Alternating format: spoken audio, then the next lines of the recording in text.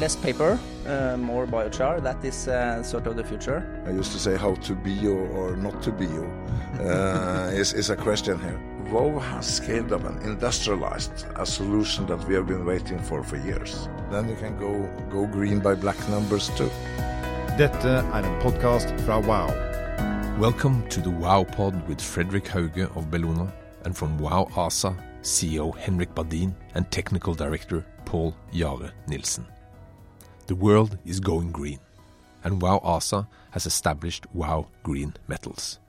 Henrik, what makes your new venture special? It's special in a way that we're trying to help an industry that today are consuming a lot of fossil-based energy for high temperature heating and fossil-based carbon as a reductant.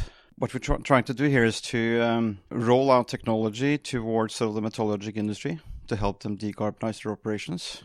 And it's sort of creating a vehicle to produce biocarbon and syngas, CO2 neutral syngas, to help them decarbonize. And that, of course, that is sort of a huge demand we see that industry has. Yeah.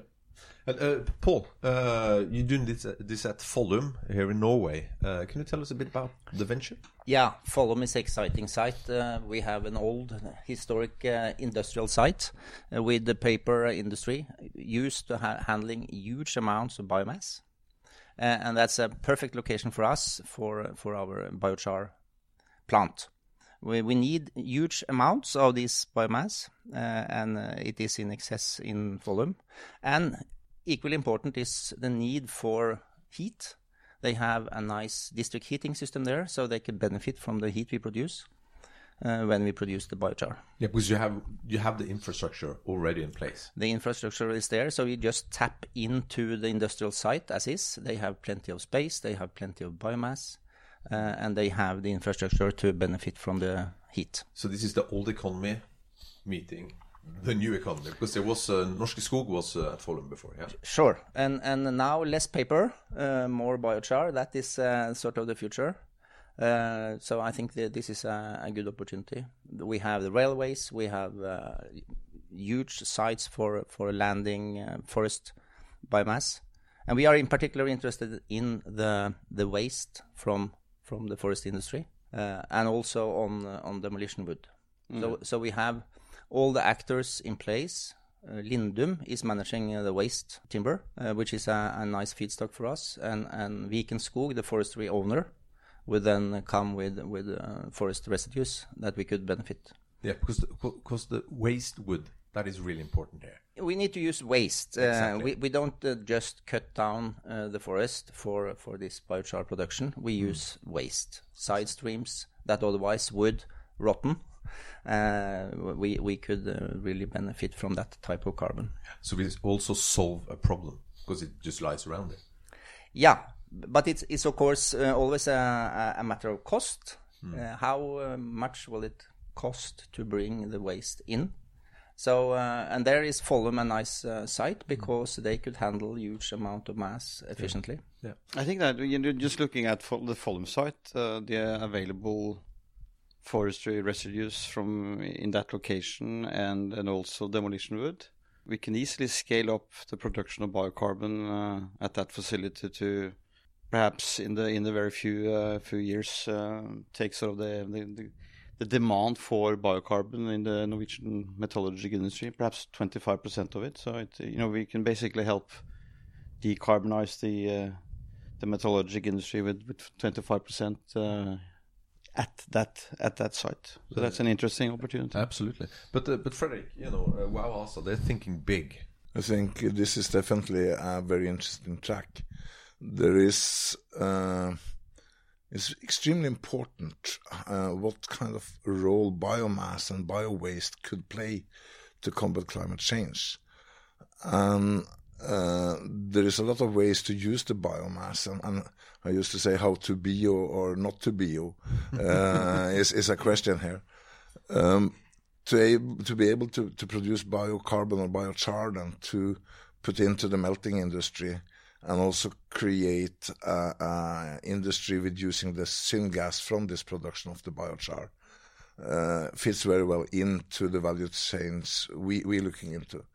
And first of all, remember, we're going to need a lot of aluminium, a lot of mangan, a lot of these metals if we are going to produce all the windmills and all the wafers for the solar panels and so on. So this is a part of the solution. And by these products created by Vow, you could remove the CO2 impact and the footprint from this melting industry that we need to create the future solutions. Henrik, you're actually doing this with black numbers. Yeah, I think that we have as a business we have been in operations for many years. We have been very successful in deploying clean tech in the marine industry and then specifically the cruise industry. And as we now are moving onshore into several different sort of industry verticals with waste valorization technologies, there's definitely sort of strong drivers now to enhance circular economy and at the same time also to help industry decarbonize. And I think that what we're trying to do here is to combine that. The way to maximize the value on waste and biomass is, to turn that towards an industry seeking to decarbonize, and that's what we're doing, and it turns out to be profitable for us. And you see now more and more industries are trying to reduce their dependence on fossil fuels, and there are almost weekly you see large corporations announcing a commitment to decarbonize or to become CO2 neutral within a certain time, and the markets are huge. I think we also need to look at, when you're talking about the markets, we will get new biomass that needs to be handled this way. Today we are putting a lot of, for example, from the sewage into the farming.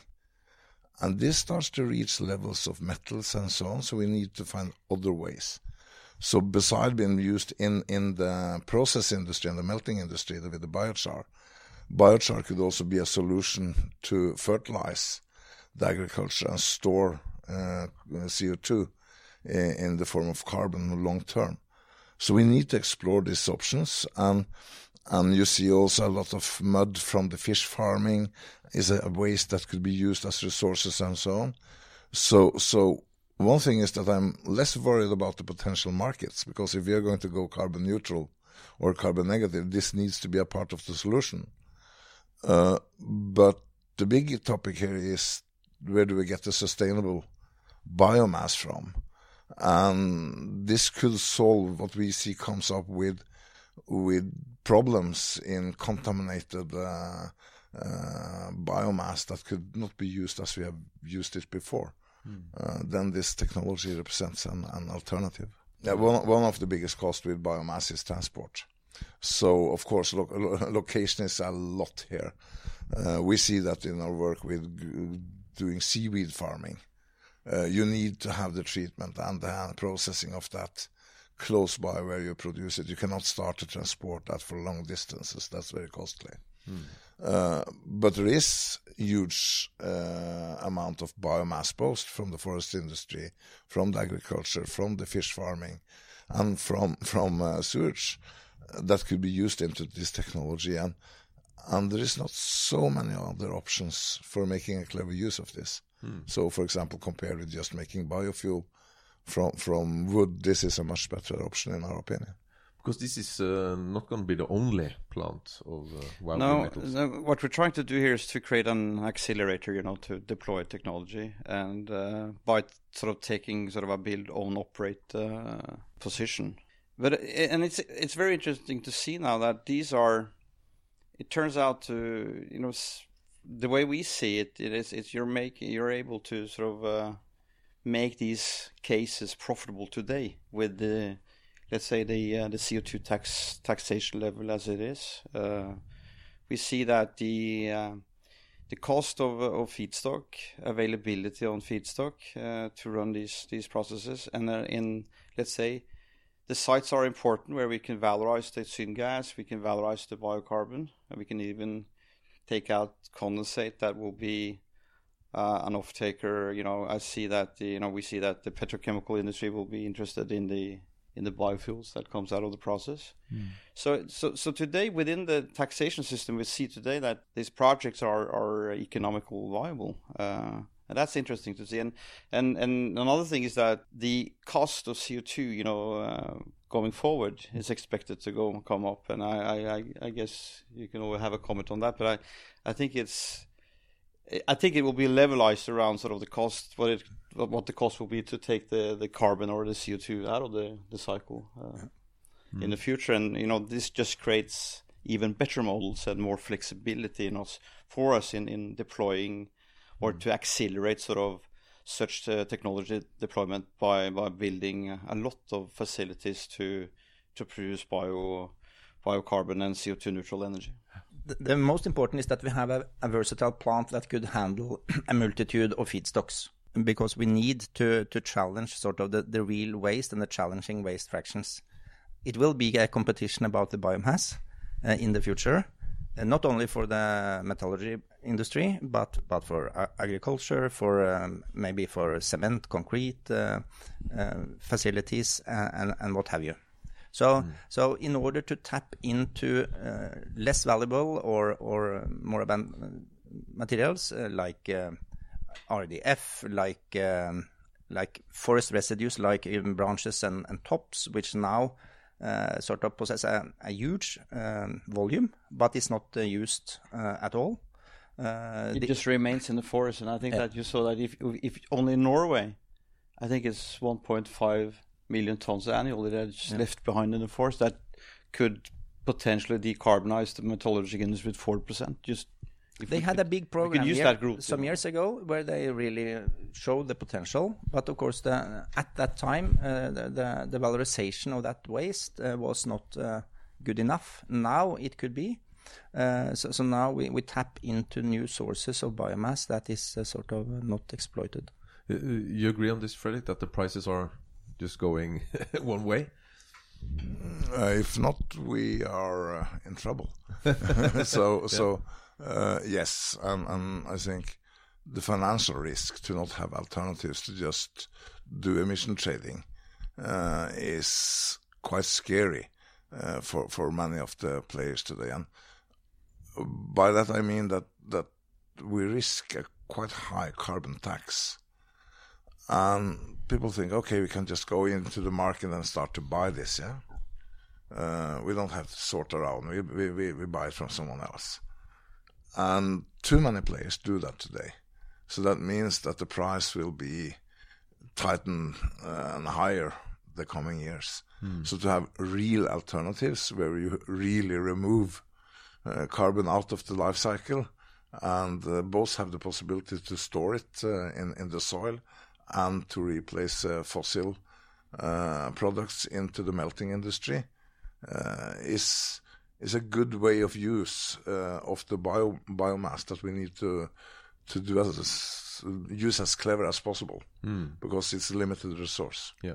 So the timing that for establishing this plant is fantastic. That's what fascinates me a little bit with Vow, because the pyrolysis technology is old. If you go really back, you could say it's 1,000 years old.